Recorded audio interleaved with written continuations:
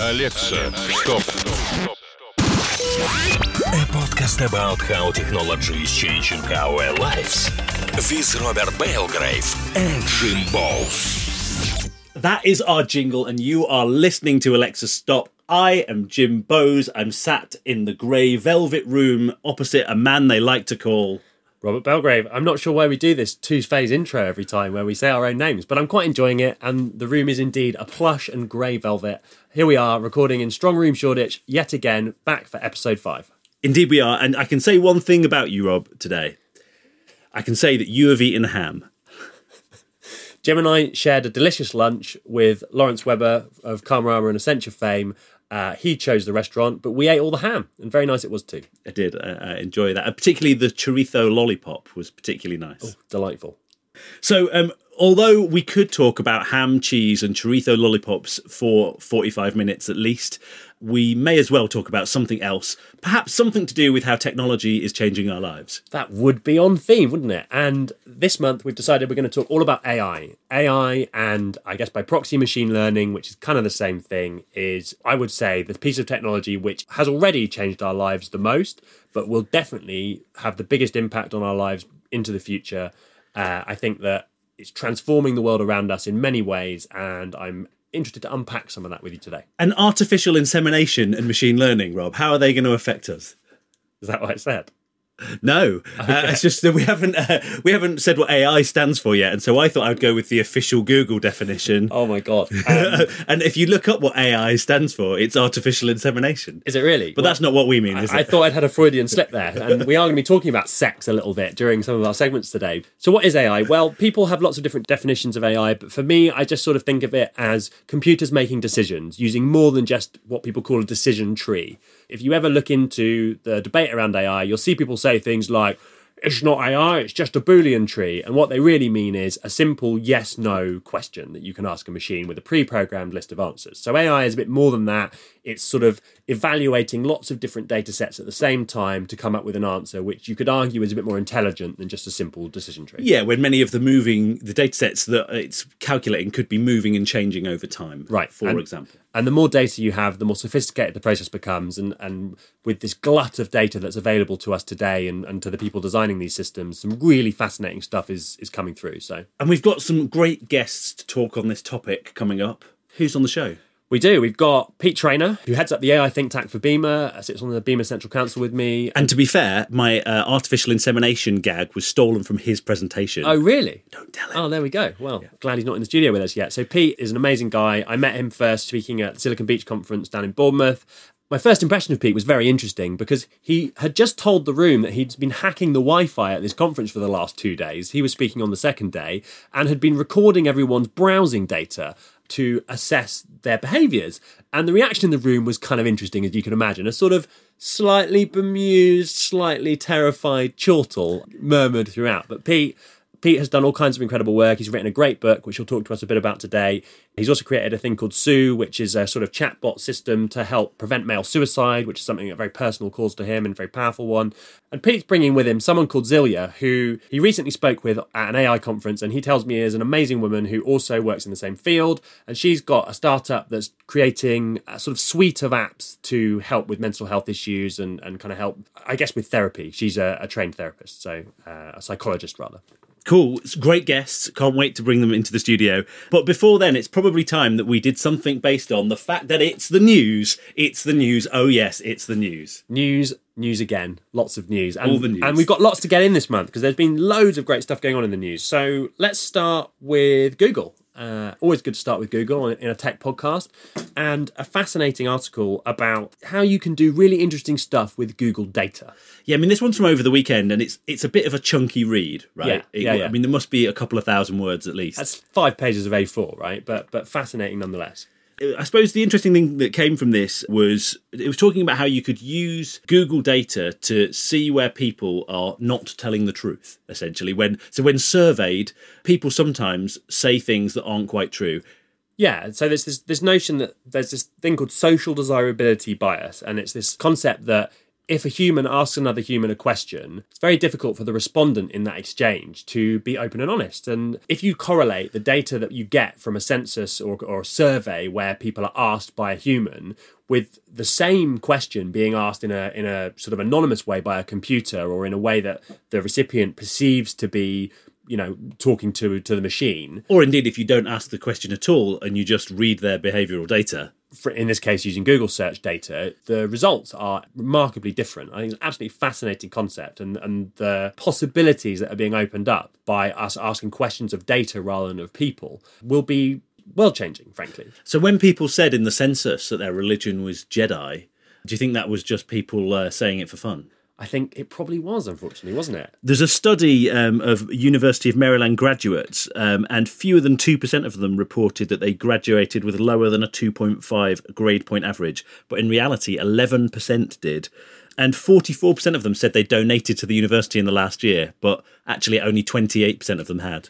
Yeah, and we could talk about this article for the whole episode, frankly. So do go and dig it out if you're interested. It's on the Guardian website, and it's Everybody Lies, How Google Reveals the Darkest Secrets, which I think is fascinating. But one of those dark secrets was that actually, when it comes to male libido, women aren't so bothered about the size, and actually are far more interested in making sure that the end is reached by all parties. So yeah, there's lots of stuff in there that surprised me, at least. Great read, good article. So moving on with the news, I was looking at this interesting news story from New Zealand about Rachel, who is an AI human. Yeah, this is pretty creepy. So made by a company called Soul Machine. They've got a couple of them, don't they? These sort of weird cyborgs? No, I guess they're purely computer generated, aren't they? I mean, basically, imagine you could have a video conference call with something that looks and sounds a lot like a human, but is actually an avatar being generated by a computer system backed by machine learning and AI. But with emotions. Yes. And this company belongs to the guy that worked on Avatar. Yeah. He's called Mark Sagar. And just spine-chilling, right? The baby one in particular that gets sad when you move away from your camera and then laughs and smiles and so forth. Recognises an apple. Yeah, and speaks in a childish way is kind of, I don't know, made me feel a bit uneasy, honestly, watching it. But I suppose the idea with this is that these avatars will become people that work in situations. So they're saying that this could be a salesperson. Rachel could be a salesperson. So you could walk into a phone shop. I guess they'd be at the front of the phone shop and they'd have a conversation with you about what phone you want. It doesn't seem that far away. We were talking about this earlier, weren't we? And the reaction initially was, wow, that would be a really negative thing. But as someone that had a bit of a fractious exchange with a member of TfL staff today, I think actually in many cases we might get better customer service as a result. So maybe the best is yet to come when it comes to shop assistants and cyborg things. The other thing that was really interesting in this article was really that the third largest tech company in China, Baidu, are focusing all of their effort on AI and autonomous vehicles. Yeah, I mean, not too much to say on this, I guess, other than it's a signal, isn't it, that a tech company of that scale and with basically limitless resources is doubling down on AI and sort of saying to the world, this really is the future as far as we see it. And the autonomous vehicle thing is fascinating. Something I found out recently is in Singapore, they already have autonomous Uber called Robocar, and it's a kind of pilot scheme, but if you go to Singapore, I'm told, you can get this app out and you can book a car and it will turn up. No driver, no steering wheel. And so it's much closer than I think many people realise, that kind of technology. And of course, one of the people that's working really closely with Uber is Volvo. Yes. And we talk about Tesla all the time, but actually, Volvo have got a few things to say on this autonomous vehicle stuff too. Yeah, so I kind of feel sorry for Volvo. Tesla get all the PR lines on this, but Volvo have been neck and neck with Tesla really in many ways for the last 5 or 6 years and really leading the field. Volvo, about a year ago, was the only other car available on the UK market that had sort of autonomous cruise control where you could sit behind the wheel, press a button, and it would pretty much drive itself. You know, you're meant to kind of keep your hands on the wheel, but it does the job. But I really like Volvo, quite a progressive company, and they've also come out this week and said that they are going to stop making petrol engines in 2019. Yeah, incredible. Which is really soon and quite a brave thing to do because only 1% globally of cars that are sold this year they think will be electric. So that's a massive shift in 3 years. They're keeping up the hybrids. Yes, I suppose. So they'll have the hybrids the and hybrids the electric. is kind of cheating a little bit, I suppose. Oh, no, it's not cheating. I mean, it's not completely cutting off your market sure. in one go. But it's still a bold statement of intent, I think. Yeah, and look, it's going to be great for everybody, right? Better for the planet. They're actually fantastic to drive as well, for those of you that haven't had the chance to drive an electric car yet. So, yeah, good job, Volvo. And then finally, in the news, this is a wonderful story. You brought this one in, God. Rob. Tell us about this one. So this is the Dragonfly, terrible name, clearly a techie that's branded that one. Yeah. So the BBC, from BBC Click, ran a story on the Dragonfly cybernetic flight system, and this is proper Black Mirror dystopian stuff. So some scientists have worked out that they can turn real organic dragonflies into mini drones, essentially, by fitting them with a solar-powered backpack that can control their steering neurons using light pulses. And I'm having to pause and think about that as I say it, because it's just incredible, too wacky and out there to be reality. But they have a demo on the BBC article of this thing taking flight. The scientist proudly says they can fly at speeds of up to 30 miles an hour with accelerations of 9 Gs, and hope to use them to go where military craft can't go and to help with the pollination of crops. And frankly, God knows what they're going to do with them. It sort of felt a bit like they were doing it because they could, not perhaps because they should, but fair play. They've got these things working, and it's quite something to behold. But the natural extension of that is like a chip that you can put on your back and you can control a human and they'll go where you want. We'll have to ask our guests about that, I think, because as much as there'd be some magic to be had from that, I dread to think what the consequences could be. Indeed. Well, that's the news. That is the news, and maybe it's time to speak a little bit about the sort of person that might be quite keen to have a chip fitted. Yeah, absolutely. It's that time where we talk about stories from Rob CTO. And I've got a great story this month. Actually, I've got an interlude story. So this is not from my CTO, but comes from a dear friend of mine who works in technology, who has recently formally moved in with his new partner. But you know when you're in that kind of middle ground with a partner where they've probably got a toothbrush at your house, but they've still got their own flat, and, maybe they have a key, but their post still gets delivered somewhere else. Well, this friend of mine was recently in the car on the way back to his house with his girlfriend, who hadn't moved in at the time. She got her phone out and opened the sat-nav and put in his address, and it asked her, "Are you driving home?" It knew. So it knew before they did. In 2017, when your girlfriend's moved in, when her phone decides that your address is in fact her home address. So there we go. I thought that was a good interlude. But CTO stories also involving driving. So my CTO and one of our team, one of his good friends, were driving down to a wedding in deepest, darkest Wales. And for those of you that have driven to Wales, you'll know that it's off the beaten track when you really get into the valleys, and the roads aren't particularly well signed and are pretty narrow at times.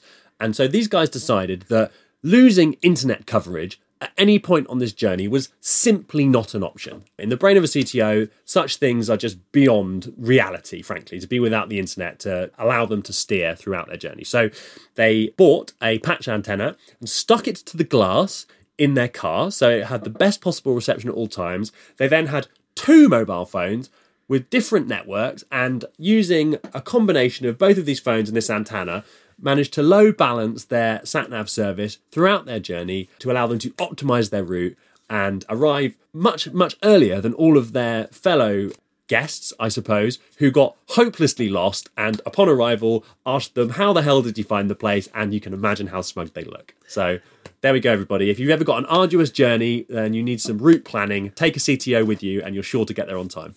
I've got to be honest, it is just ridiculous. Because the time and the effort that must have taken, and convincing people to come along with you on that sort of conceptual journey of this is what we're going to do. That's what I find unbelievable. Well, to them, it made perfect sense. And I think, again, it's one of those, well, why did you do it? Because I can. And so it's time for something from the hype curve. And this month, we're revisiting what we brought up in episode 4, which was the episode all about health tech. And you may remember Jim pointing out that he wasn't sure whether he was wheat intolerant or not, but it was certainly a good excuse after he'd had 10 pints of beer. So Jim has been off and he's ordered a testing kit. What's it called, Jim? The Gluten Check. Gluten Check, yeah. Gluten Check, which he is currently unsheathing before me. So I've got an alcohol wipe that I'm wiping my finger with. Let's just say, that's step 2 is actually that. So I've not really done step 1. Step 1 is the bit that draws blood. Yeah. So I need that bit. So as this is an audio format, I'm going to have to talk you through what's going on in front of me. So Jim right now is about to prick what looks like the end of his finger with an orange device. And, doing this live on air seemed like a really great idea. And it will do right up until the point where blood is flowing throughout the studio. But, Yeah, we're going to harness the power of technology and the quantified self, and Jim is going to, from the comfort of his studio chair, check whether he is indeed gluten intolerant. Any thoughts on that, Jim? It's absolutely terrifying. The fact that I'm going to make something that's going to make me bleed go into my finger whilst also having some recording going on. Press the automatic lancing device with the round opening firmly against the clean fingertip and activate it by pushing the button. The puncture is almost painless. He's lancing himself. Here it goes. Oh, that didn't look painless to me. Yep, there's blood. We've got blood, listener. and now the blood is being collected in the tube. The lancing has done its job. So now... Step 3. Step 4, this is, open the plastic container and carefully remove the glass capillary tube. Can I assist with removing the glass capillary tube? No, he's got it. He's got it. So I'm now watching my co-host and friend squeeze blood out of his finger into a small tube. This is great radio, I'm not going to lie. Could this be one of those you had to be here kind of moments? I think it might be. I think the results will be more interesting than the test itself. I'm struggling to get enough blood out of here. Do you think I need to lance myself again? I hope never re-lance. I mean, surely there's some sort of law against re-lancing. I've got the feeling, Rob, that you might need to edit some of this. I think there might be some editing happening. Would you describe yourself as someone with a heavy flow, Jim? Not particularly. No. Do you think your lancing was ineffective? No, I've managed to get some blood out of myself. It's like getting blood from a stone. Hey, there it is. This is the weirdest thing I've ever done. And so, Jim, what are you hoping to discover other than the whether your beer excuse will stand up next time you're in the pub from your gluten check? In an ideal world, I'll discover that I'm not wheat intolerant, because if I'm wheat intolerant, then I probably need to modify my diet and I need to give consideration to a whole bunch of things I'd rather not give consideration to. So for me, it wouldn't be cool to be actually wheat intolerant. So listener, we're back with you, and I'm now watching Jim desperately trying to get the blood that is gushing from his finger into the tiny glass tube while reading the instructions. It's not going particularly well. I'm going to stop there. I'm going to say that's enough. We're going to go there. Okay. So we'll get the little. Then we mix it in this little pot. Okay. Would you like me to read the next step to you? So it goes in here, I believe. Okay, insert the filled glass capillary into the solution bottle and screw the cap. Yeah. Mix the content, that's badly translated, of the solution bottle by turning it gently upside down several times until the blood from the glass capillary tube is mixed with the solution. I'm just going to put a plaster on. I think you should. Because now my finger is bleeding. When I wanted it to bleed, I was struggling to get blood out of it. And now there's blood coming out. I mean, we practice health and safety in the Electrostop studio. Now, listener, if you're hearing this, the entire audio section of the test did not go particularly well. so we'll be segueing straight to the results. Anything to add, Jim? No, I'll be pleased when I've got the results. Yes, I'm sure you will. Okay, and in 10 minutes' time, we will know the answer to the question you've all wondered. Is my co-host Jim wheat intolerant? Wow, should we move on? I think we should. The big question on my lips, Rob. I've now like injured myself. I'm not sure if I can actually concentrate to get through the rest of this programme, but we've got guests coming in soon, so I need to clean myself up of blood and be ready to interview them. And that's the first time you've said that in the studio, but hopefully not the last. Indeed. I think the only thing that we've got left to do, apart from these results, is talk about some tech that you'd like to bring back. What is there out there that you would like to bring back?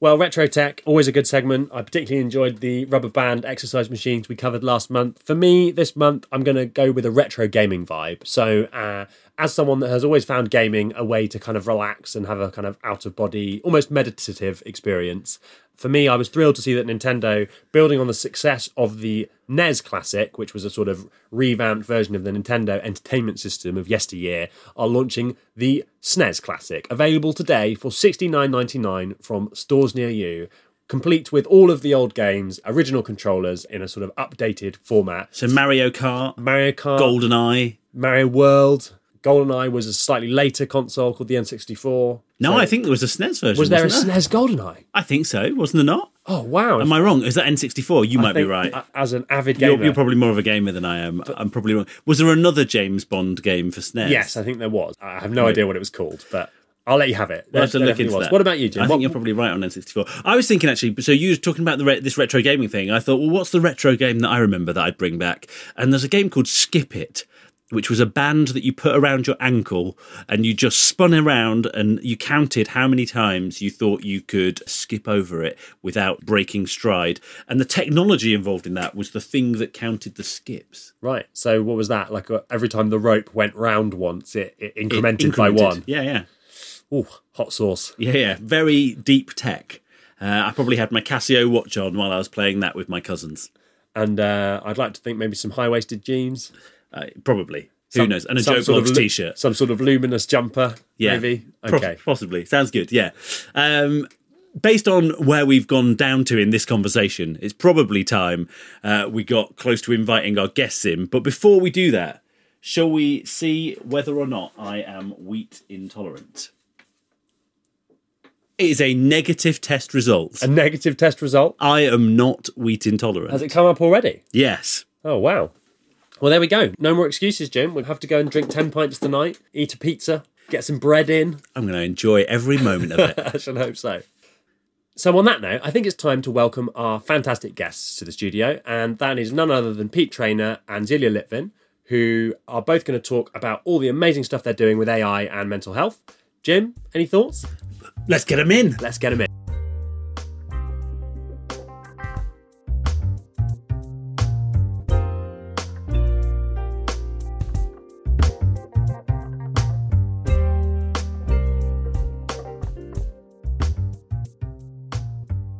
So it's time to welcome our guest to the studio, Rob. Who is joining us this month?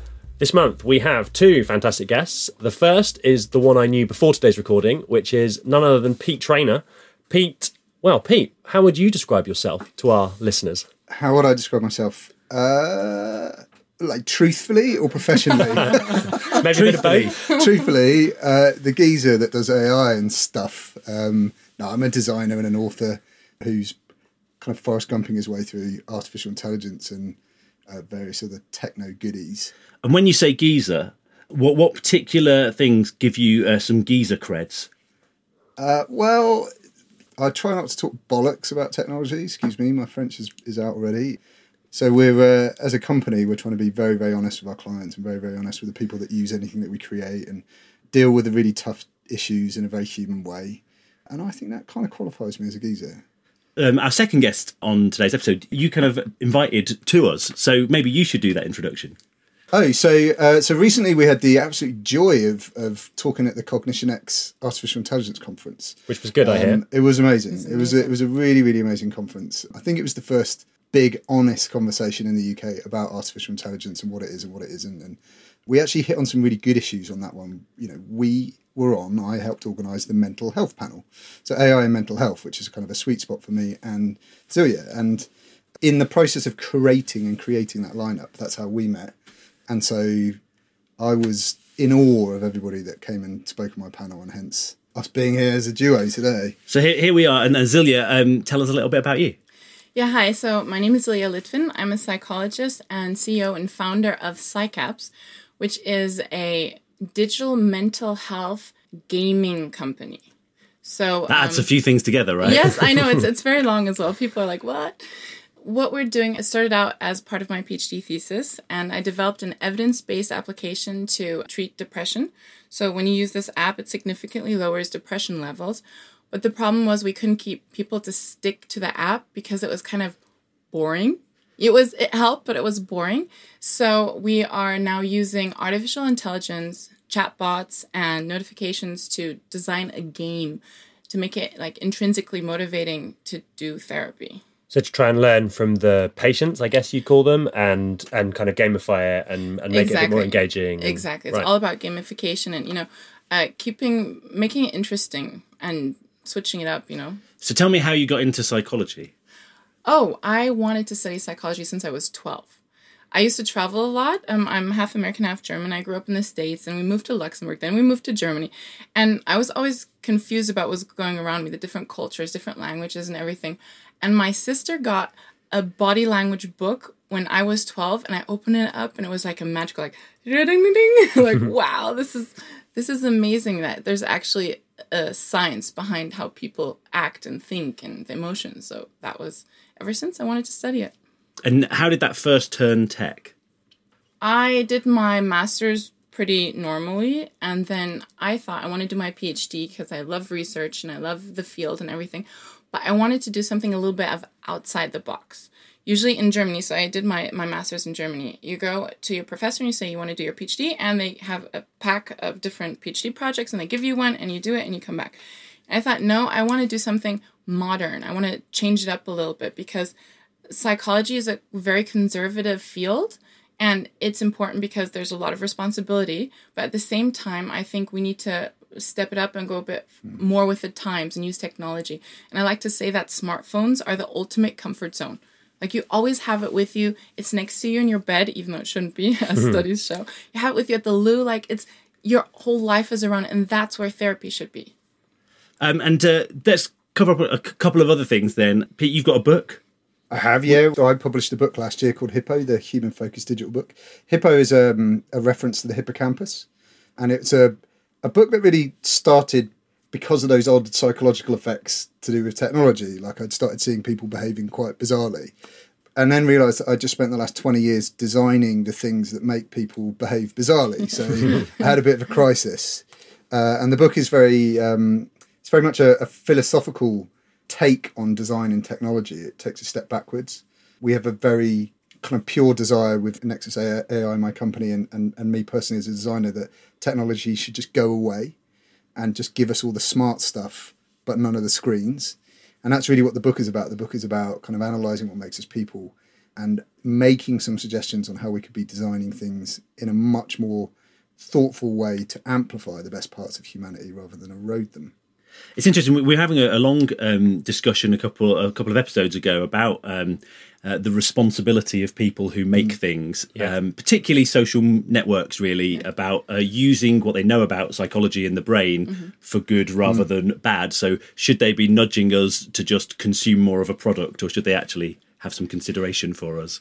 I was just reading an article today about, I think, the ex-head of Apple Design saying that he was a bit worried if he has created a monster with his designs, because now he has kids and he sees what it's doing to his kids. Right. And the big changes that we have right now were made by white men in their 20s to 30s that were without children and just wanted to make it as sticky and addictive as possible.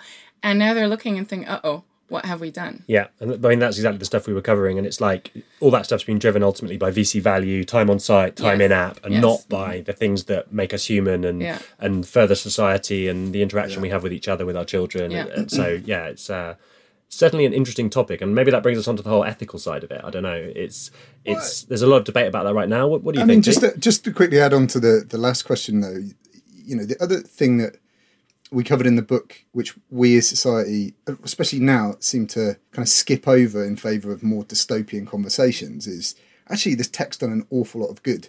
Yeah. So I saw a lot of positives in my children as well as negatives. There were clearly negatives with their behaviour, but, you know, they were learning words quicker. They were, you know, some of their finer motor skills were coming along much quicker because they're using their fingers to do all sorts of interesting things on screens. You know, they were consuming content in a way that just paper just does not engage. And so there are a lot of positives with this stuff as well. And I think we should take a very balanced view on all of these topics. That reminds me of the conversation we had about the Renaissance. Well, that was funnily enough, that was a conference that Pete spoke at, and it was our friend Guy who gave that fantastic talk about how maybe actually the best is yet to come, and a really kind of upbeat take on it. And I like that, as much as there's been this narrative around the dystopia and all that stuff, it does feel like there's a kind of change of tide now, and that maybe people are starting to focus more on the positive angles around it. And I don't know, maybe that's because it's becoming more accepted and a bit more normal, or maybe, you know, enough smart people like Guy have been kind of pushing that message forward. And I don't know, I mean, for me, this sort of brings me to when I first met Pete. And I first met Pete when he was talking about a project which transforms lives and ultimately is already deploying this stuff for good. And so, Pete, maybe you could tell us a bit about Sue. Yeah, so I've been working sort of in mental health for a good 10 years in terms of, you know, working with charities, trying to work out how we could use technology. But last year was really a big one for me because we started working with a couple of really amazing social enterprises in the Midlands, Forward for Life and Common Unity. They introduced me to a really wonderful man called Johnny Benjamin, who's a sort of active and very vocal male mental health and male suicide campaigner. Just astonishing people. And we formulated this group, Man Made, and it was really to try and look at all of our various disciplines and see where we could try to erode the male suicide numbers, coming at it at various different angles. And so technology kind of came to me, obviously because of the business and my background. And we were very adamant that we could reduce the rate of male suicide in the UK by just one. Like, we would very much like that number to be bigger, but what could we do about it? And, suicide at the moment is killing 3 times as many men as women in the UK. It's a really, really big issue. And so we looked at the way technology could try and help in this particular situation. And we created an algorithm called SUE. It's a very basic stochastic model to analyse conversations and try and work out some of the tone and the sentiment in conversations, to give men something that they could volunteer to have a conversation with in a chat-based environment or a voice-based environment when they don't want to speak to another human being, which was a big insight. Men will talk, but they're just not comfortable sometimes speaking to a person. And so for the last year, we've really been refining the AI and SUE, trying to work out the best way of deploying this and how good this could be. And I'm really quite humbled by it all, actually. It's working. It's got a very small user base at the moment, a small base of human beings that are having conversations, but the data that's coming back is very positive. We're learning a huge amount about the male psyche. We're seeing men having conversations with us about things that they have not spoke to their therapist about, very personal things. And then we're able to start tailoring, using machine learning, some of the conversations and the recommendations and the distractions that SUE is starting to give. It's been pretty astonishing, actually. I've learned a huge amount about myself.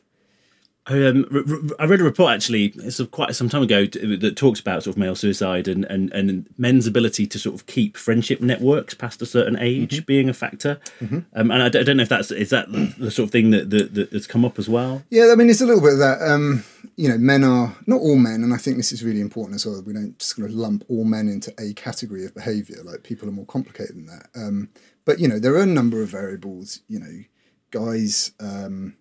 Especially middle-aged guys are sandwiched between some very difficult generations for men. So they're sandwiched between like a post-war generation of parents, dads who probably had PTSD that was never diagnosed, and were very unpleasant at home, into a generation of more kind of liberal ideals, which again is very complicated for men of a certain generation to handle. It was the same generation of men who then, lost a lot of jobs in the 80s, a lot of dads that, went through divorces and lost their children. Like, there's a whole hotbed of reasons. And then all the way down to the second generation after that, people my age who had to deal with their dads dealing with that stuff, and then more complicated things, and technology taking their jobs, and, rate of unemployment. And it's a very, very complex thing.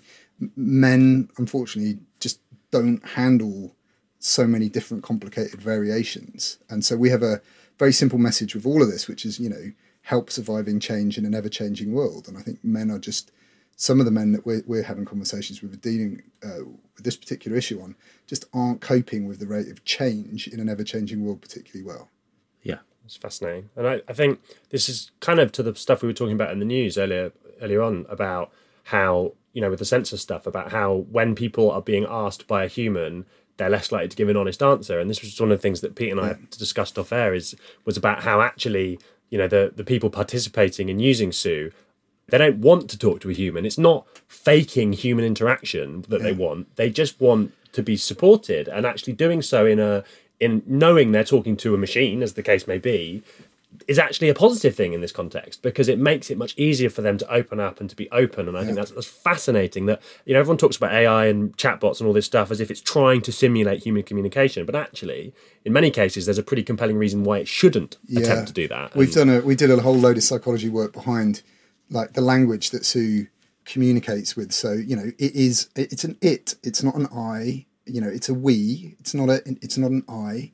It's not a male, it's not a female. SUE is actually SU, it's an acronym for, or a shortening of the term suicide, actually. It's not a lady's name at all. It's completely androgynous. It's unashamedly machine-driven, and it kind of works because of that. Yeah, no, I can definitely say we've done some research in a completely different field that showed exactly that, particularly with some young people. They were very pleased to know they were talking to a machine. Yeah. And so I think that rings true. Zelia, just sort of like bringing you into this, tell us about the types of apps you're creating and what motivated you to make them. Well, at the moment, because you have to start small, this is my first startup, we're starting with one app, and it's a psychological concept learning game. Because of the app that I just told you about, the evidence-based one, it was really hard to retain clients. So we're thinking we need to do a bit of a detour before we start offering proper treatment that's evidence-based and kind of understand how to make it pleasurable to do treatment.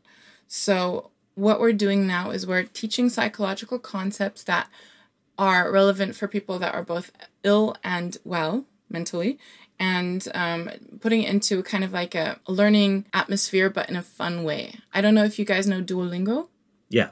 It's a very successful language learning app, has 110 active users as of now, and I think 6 or 7 different languages, from French, Swahili, German, all these kind of things, and people are using it and they're sticking to it because their machine learning tailor makes the learning process towards the person. After you use it a few times, it understands what kind of games or learning process they have to offer, not to make it too hard so that you get frustrated and stop, not to make it too easy so that you get bored and stop.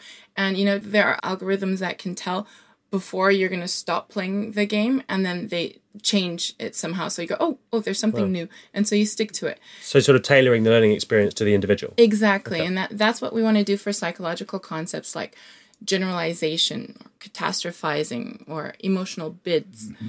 And I've seen some adverts, actually. So interestingly, there's like two worlds colliding. I've seen like digital marketing trying to make me do what I want, advertising apps and programs that are essentially cognitive sort of therapy, behavioural sort of therapy apps. Have you sort of looked at any of those? Are they good? Are some of them actually using like not good science? Are there risks out there? Well, the market is huge. There are my first app was depression. So I looked at all of the depression apps on the market, and you can have anything from saying like, depending on the moon cycle, you can treat depression, and drinking water, or getting crystals or something, which is absolutely crazy. Homeopathy, putting water in water. Exactly. And then you have some really good ones that are evidence-based, and then you have the ones in between. Like, for example, I think Headspace is still a good application. Mm-hmm. And you have... Andy's a very soothing dude. The soft voice of Andy. Yes, exactly. And you have lots of them. Oh, now I can't come up with any one of them. There are like 20 apps that we really looked into, and they're pretty good. But the problem is the brain goes for 3 things: social interaction, novelty, and sex. So if you can't offer at least one of these 3, it's going to be really hard to retain customers. And if you're trying to help their lives, then you're not going to be able to do that if you don't tap into one of those 3. I guess we should get back to basics. Mm-hmm. We've sort of been dancing around the area of artificial intelligence and machine learning. So you just talked extensively about an app that learns, and we kind of alluded to it. But let's start at the beginning. What is AI? Oh, I better take that one, hadn't I? AI is being used kind of interchangeably with a couple of other technical disciplines, and I think it's really important that people start to use it sensibly. So AI is really a way of describing machines, technology that can make decisions on its own based on a data set or based on a question that it's asked. So it's a stochastic modelling. It's, if this happens, what would the impact be, automatically giving the answer back to you. Most AI is pretty boring. When you check your phone to find out how far away your pizza is on the Deliveroo app, that's AI that's telling you the distance that's being calculated and the time of travel and all that kind of good stuff. Google is continuously refining its search results based on, data in, and AI is making the inference on what should be at the top of the list and all that kind of good stuff. So we're actually kind of swimming in AI. Next level down, you've got machine learning. Machine learning is the really gritty stuff. Machine learning is really machines that are starting to take in vast amounts of quantified data, all the stuff that we're generating on our phones, all the stuff that we're generating online, all the stuff that we're generating in our houses, all of the information that's ones and zeros that's being created by everybody every single second on of their lives at the moment, and then learning on a vast scale from all that information that's being generated. Machine learning's only really had, for my money anyway, a good shot at doing what it does best in the last kind of 10 years, because the iPhone was invented 10 years ago. That really changed the market in terms of smartphoneage. There's that exhaustive data now, right? That, Massive, we massive. talked today about how everyone has a phone with them at all times, and I think that as a, in terms of a data capture device. I was reading somewhere recently, and I don't know if it's one of those data legends, I hope it's not, that 90% of the world's data has been generated in the last 2 years. And that's largely why suddenly we've hit this wonderful kind of frontier that machines are going to start using, a lot more data than they've ever been exposed to start getting smarter and smarter and smarter and smarter. I think when big data was a new term, there was loads of forecasts like that. So it could even be that some forecasts were correct. Yeah, absolutely. And, the other thing that really changed things, again, it's no secret, no surprise, is 2008, when an awful lot of algorithmic traders lost their jobs in the city. And so data scientists were usually people that sat in labs. Suddenly there was a load of people that didn't consider themselves to be data scientists, but were in fact data scientists that left banks and financial institutes, destitute, that needed to find new work. And so an awful lot of those algorithmic traders started looking at large data sets, trying to work out what they could do, and creating different types of artificial intelligence companies. So sort of the combination of the smartphone boom and lots of really smart data designers leaving financial institutions really started the ball rolling. For me, anyway, that was probably the big one. And so what do we think the impact of this is going to be on our lives over the next 10 years? I'm so positive about all of this stuff, and I have to be, because I do think it's just the best time. The big impact is going to be we are able to treat everybody as an individual. We're suddenly going to be able to use technology to do things that we only dreamed of, to help people that are at their most vulnerable for mental health. We're going to be able to, give people access to learning information in a quicker, more personalised, more sort of instantaneous fashion. It's going to be amazing. The next couple of years are going to be absolutely astonishing. I read a report that said 65% of the jobs that primary school children will do don't exist yet. Yeah, and for every job for every role that is lost because of automation, another 11 are going to be created to support that automation or train that automation, or we're going to get time back to do all of that stuff that we want to be doing that is non-linear in nature, because machines are only really all that good at doing linear stuff anyway. Well, that's the sort of renaissance part of this, isn't it? Yeah. That if the world is more sustainable and running itself, we can all have a great time. Yeah. I'm very positive direction diagnostics, both medical and mental health. There have been huge leaps, and I could imagine artificial intelligence to be a very good help and tool for therapists.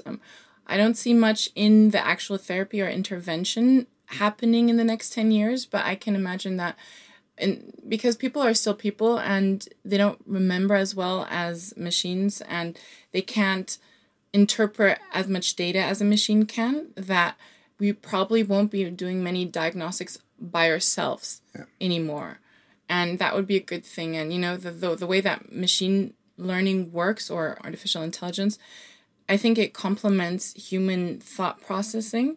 So it could boost us up to another level of, interaction and creation. Yeah. So that's like some of the deep stuff.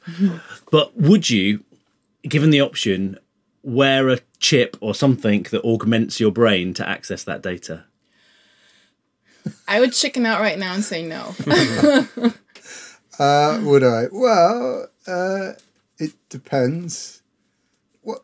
No. Do you want to be a cyborg? That's really the question. Well, but this is the thing, we already are cyborgs, and I think that's the point. It's like we're just holding it in our hand. We just put it, and it's in our pockets and it's in our hands, and we're already looking at hearables, so we're already playing around with technology that basically sits in your ear. That you can so have if it was a conversations baseball with. cap, right? That you could take off. Yeah, maybe something like that. But the problem is, if you have a chip in your head, it can also be hacked. So the thought that someone else could hack into my brain or make my brain do things that I wouldn't want it to do is the only reason that I wouldn't. If it was 100% sure that it just enhances and enables, then sure, why not?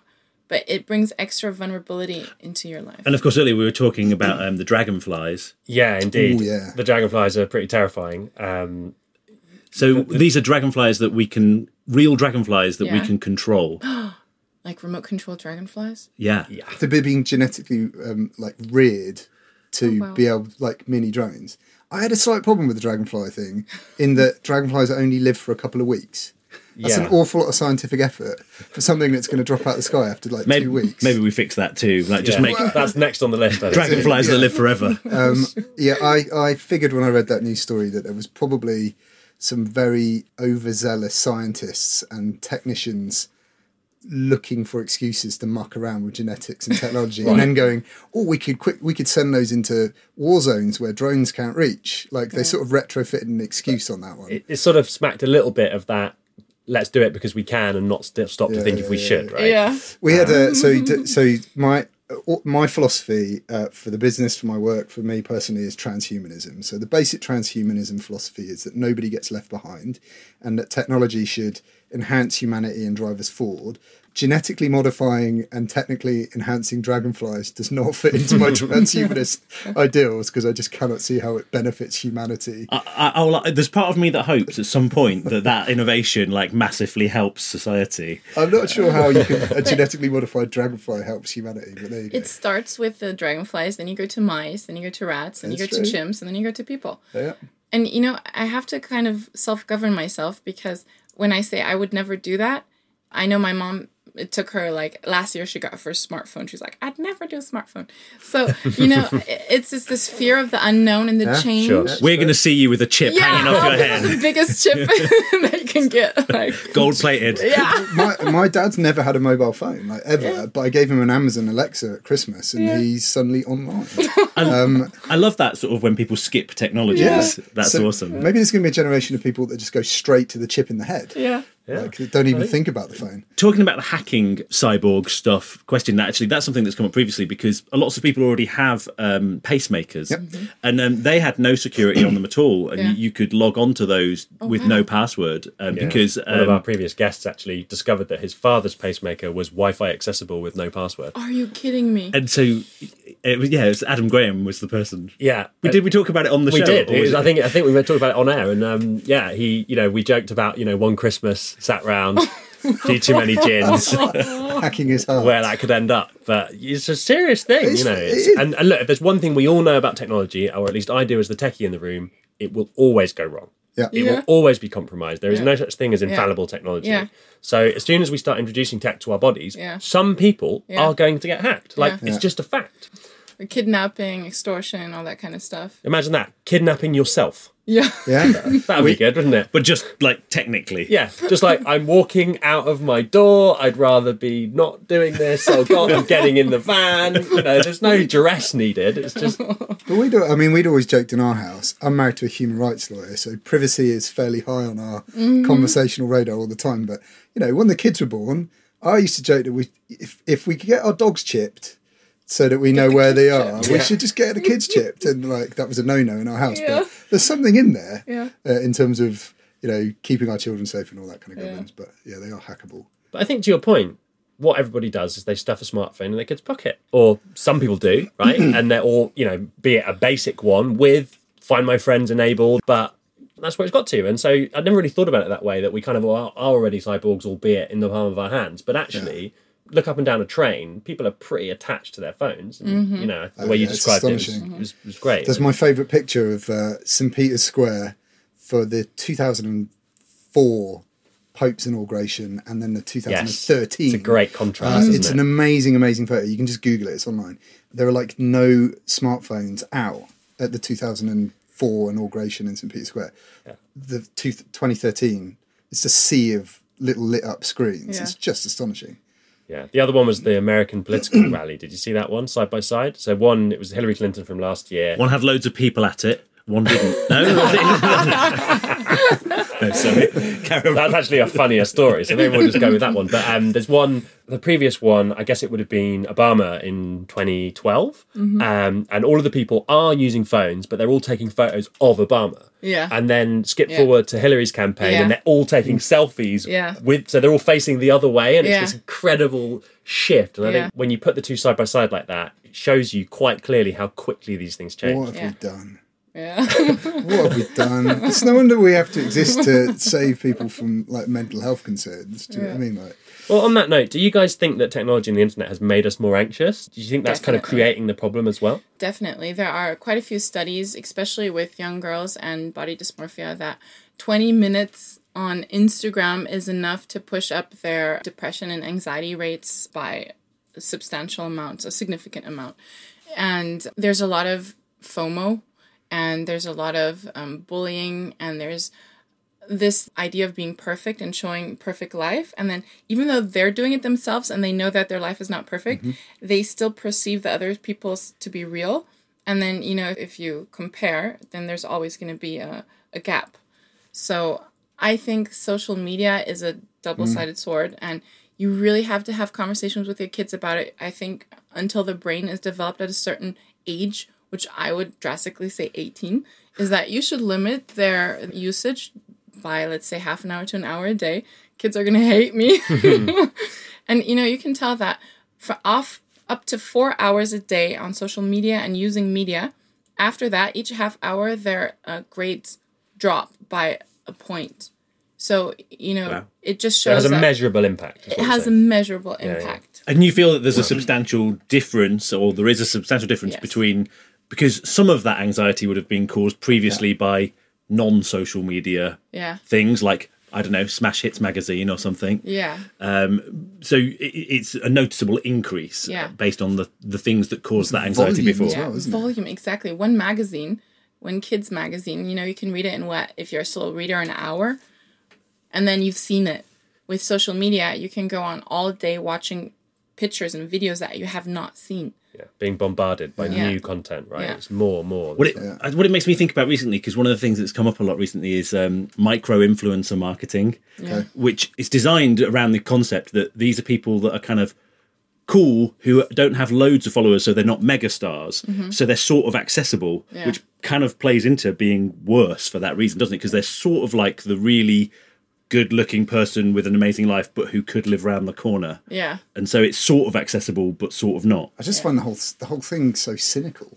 I mean, it's just it's getting to the point of being like a bit creepy. I'm gonna have the conversation about social media and data with Charlie and Phoebe before the birds and the bees. I mean, that's the way that the world's suddenly turned, and say to them, you know, what you do is going to be who you are. That vapor trail of digital is not going to disappear. It's always going to be there. And it's kind of, that's the way that the world's turned. There's an interesting question there about, because the birds and the bees part of that, I guess there's been a lot of debate, but schools have kind of had years of practice of introducing that topic. Are they massively ill-equipped to deal with this sort of digital mental health anxiety risk that's associated with social media? From my experience, yes. We've been going around some schools talking to classes and children, you know, from kind of 6 all the way through to 16 about some of these things, and the teachers are generally not, I mean, they must think that some children go home and knit.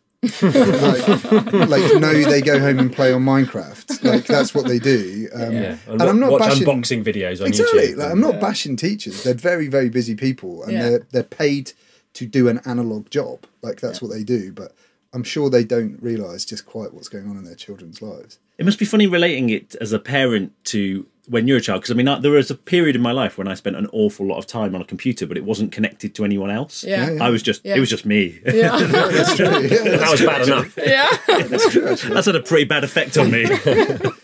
Well, but I mean, that computer, even when it was unconnected, still had a sort of physiological effect on you playing games and stuff like that. I mean, we did a study a couple of years ago. It was actually related to Tinder, but the same thing applies. You know, if you're playing an adventure game, if you're in adventure mode, that could be Tinder, that could be, you know, whatever the kids are playing on Xbox these days. For about sort of 2-3 minutes, you're running on adrenaline because you're in the moment and you're getting that rush. Something's pinged and you're there. Then you're kind of floating through testosterone for a little while, but that only lasts in your body for 10-12 minutes max for guys and less for ladies, but it's still there. You know, post 20 minutes, you're into cortisol, which is sort of stress and depression hormone territory. Your body is slowly digesting itself. That's basically what cortisol does.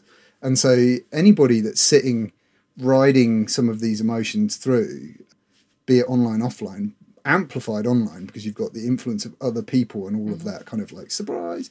Like it's a really quite astonishing thing that we've done with technology for the last 30 years, not just the last 10. A chemical cocktail.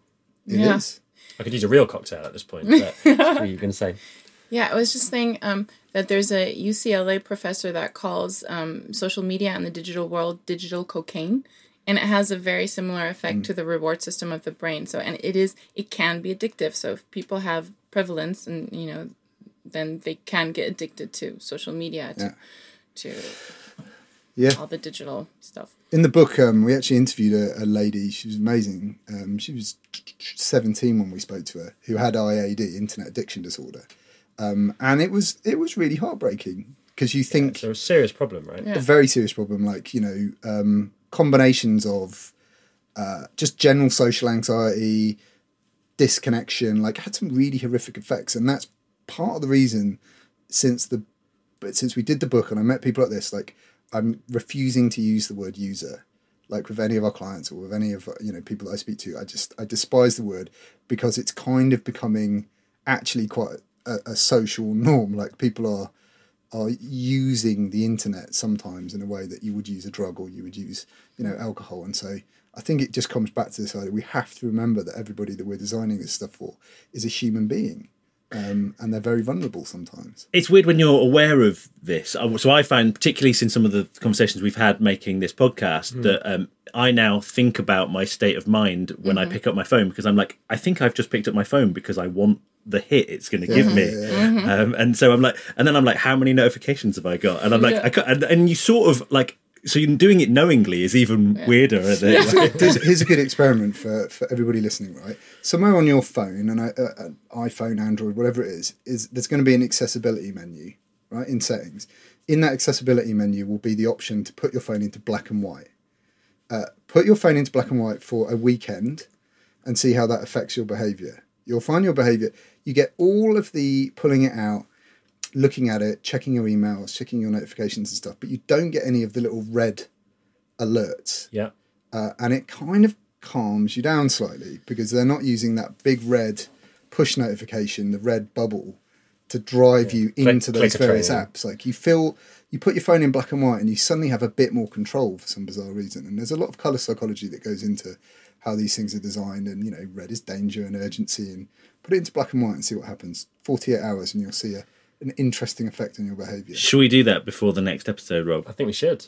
And I feel that I should tell everybody that today I saw Jim doing exactly what he just described. Jim recently posted a photo of himself doing what only an agency CEO could be doing, which is wearing a Mexican wrestling mask with some shiny gold shoes while standing on a Swagway. That's right. At one of his company parties. So, and was checking in to see how many likes it had received only this afternoon. And Jim really isn't that sort of guy either. I barely use Facebook. So I was like, after sort of 2 years of not having uploaded a photograph, how many people will really care that I've uploaded a photograph? Yeah.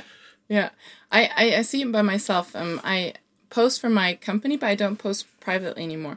And I spent the weekend with a girlfriend who's an influencer, has a couple of 100,000, and she was posting all the time. It was like a bug. So I posted a picture of myself going to an event, and my boyfriend was like, "Why did you do that?" It was like I was on the same wave trying to get it fixed. I'm like, oh my gosh, it affected me, and this is what I do. Just by proximity. The theory of planned behaviour, isn't it? Yeah. It was crazy. Amazing conversation. Rob, have you got anything else that you want to ask? Well, there's one thing. Pete, it says on your LinkedIn that you cite North African food as your favourite food, which is an unusual choice. So I thought we couldn't let this interview slip past without asking you about your penchant for North African food. Genuinely the most random thing anybody has ever asked me in an interview situation. Moroccan food. I love Moroccan food and I love Egyptian food. Yeah, anything that's sort of neck of Africa up. But yeah, I like North African food. It's, I'm not sure where that's going. I mean, you could ask me on a date now. There's an AI angle to this. Oh no, there isn't. If we're just talking about cuisine. You know, I looked at an infographic you'd made about yourself, or you made that is about you. This isn't creepy at all. and Did you put a pin in your map of celebrity homes for where I live as well? Yep, I've got that. And actually, I thought the cuisine angle was strong, and so yeah, I'm pleased you asked that, Rob. Yeah. There are other questions from that infographic available, but that's the one that I think was best chosen. Very good. So let's wrap up by sort of saying, what's the piece of technology that you can't live without? Well, my phone, obviously, but I think we're going to see in the next couple of years that doing an awful lot more good than harm, I hope, because of people like me and Zulia. Letting it be your Codify counsellor, letting it be your support, letting it warn you when you're spending too much time on it, and just being a little bit more human. But yeah, my phone. And Zulia? I would say by now I'm going bigger. I'm going back to my laptop, actually. And I put my phone, I read another article that if your phone is next to you, the probability that you're able to concentrate goes down significantly. So I put it in another room, and I just work on my computer with my noise cancelling headphones, and I like it nice and big. Cool. And what the other question I want to ask you is, what's your biggest hope for your company? I really hope that we can find a way to make therapy fun. That is my goal. Amazing. And Pete, you're going to write another book. I am. Word on the street, word on the infographic. And I feel like we haven't actually named the book yet. So Hippo, the human-focused digital book, which was number 1 on Amazon for some time, I hasten to add, in its category. And it is great. It genuinely is great. Well, I mean, it's the slightly cathartic ramblings of a dyslexic nutter AI designer. So, British humbleness. It's, I'm not a great author, but it came from a very genuine place.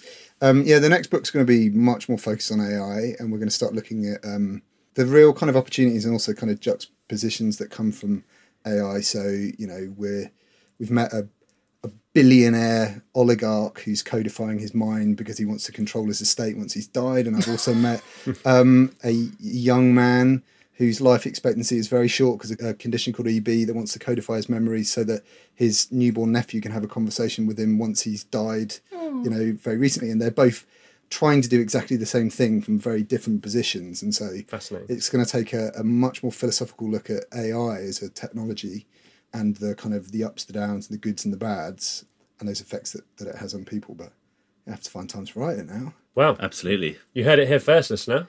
Check out the next book. And indeed. I mean, my final question would be, if there was one thing our listeners could do to help support the mission that you guys are on, what would it be? That might be a tough question to answer. Is there one thing? Is there support they could offer? Do you need more people to participate in being guinea pigs for the stuff you're building? Yes, guinea pigs. I need lots of guinea pigs. The more, the better. So if they could go to our site and sign up so that we can have them test our products, that would be amazing. And I've got, mine's kind of a slightly different one, actually. It's non-technically related. I think, we as a society are just breaking through. Technology's helping, by the way. We're starting to talk about mental health, male, female, children, adult, pensioners, whatever, in a way that we've never done before, like destigmatizing these things. And I think just keep talking about it. And even podcasts like this and shows like this and you guys kind of inviting us on to have this conversation is great. Like, talking about it is healthy.